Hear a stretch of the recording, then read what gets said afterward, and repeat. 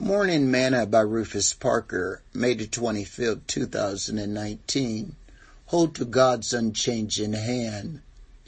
And I will come near to you in judgment, and I will be a swift witness against the sorcerers, against the idolaters, and against false swearers, and against those that oppress the hireling, and his wages, the widow, and the fatherless, and that turn aside the stranger from his right, and fear not me, saith the Lord of hosts. For I am the Lord, I change not. Therefore you sons of Jacob are not consumed. Even from the day of your fathers ye are gone away from mine ordinances, and have not kept them. Return unto me, and I will return unto you, saith the Lord of hosts. But you said, wherein shall we return? Will a man rob God? Yet you have robbed me. But you say, wherein have we robbed thee? And tithes and offerings. You are cursed with a curse, for you have robbed me, even this whole nation.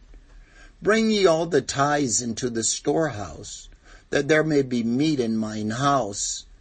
And prove me now wherewith, saith the Lord of hosts, if I will not open you the windows of heaven and pour you out a blessing, that there shall be no room enough to receive it. Malachi chapter 3, verse 5 through 10. Today's morsel.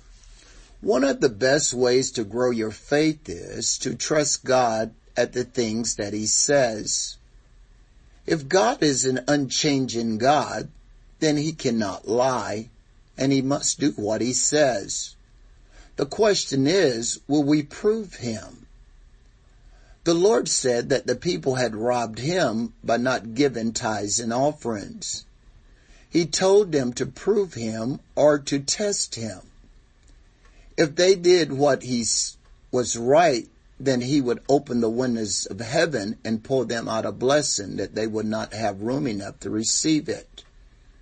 I'm a living witness that this passage is true. I might have to buy another house. This one is filling up fast with the blessings of God. Care to test Him? Don't let money rob you of God's blessings. Sing this song with me today. Hold to His hand, God's unchanging hand. Hold to His hand, God's unchanging hand. Build your hopes on things eternal.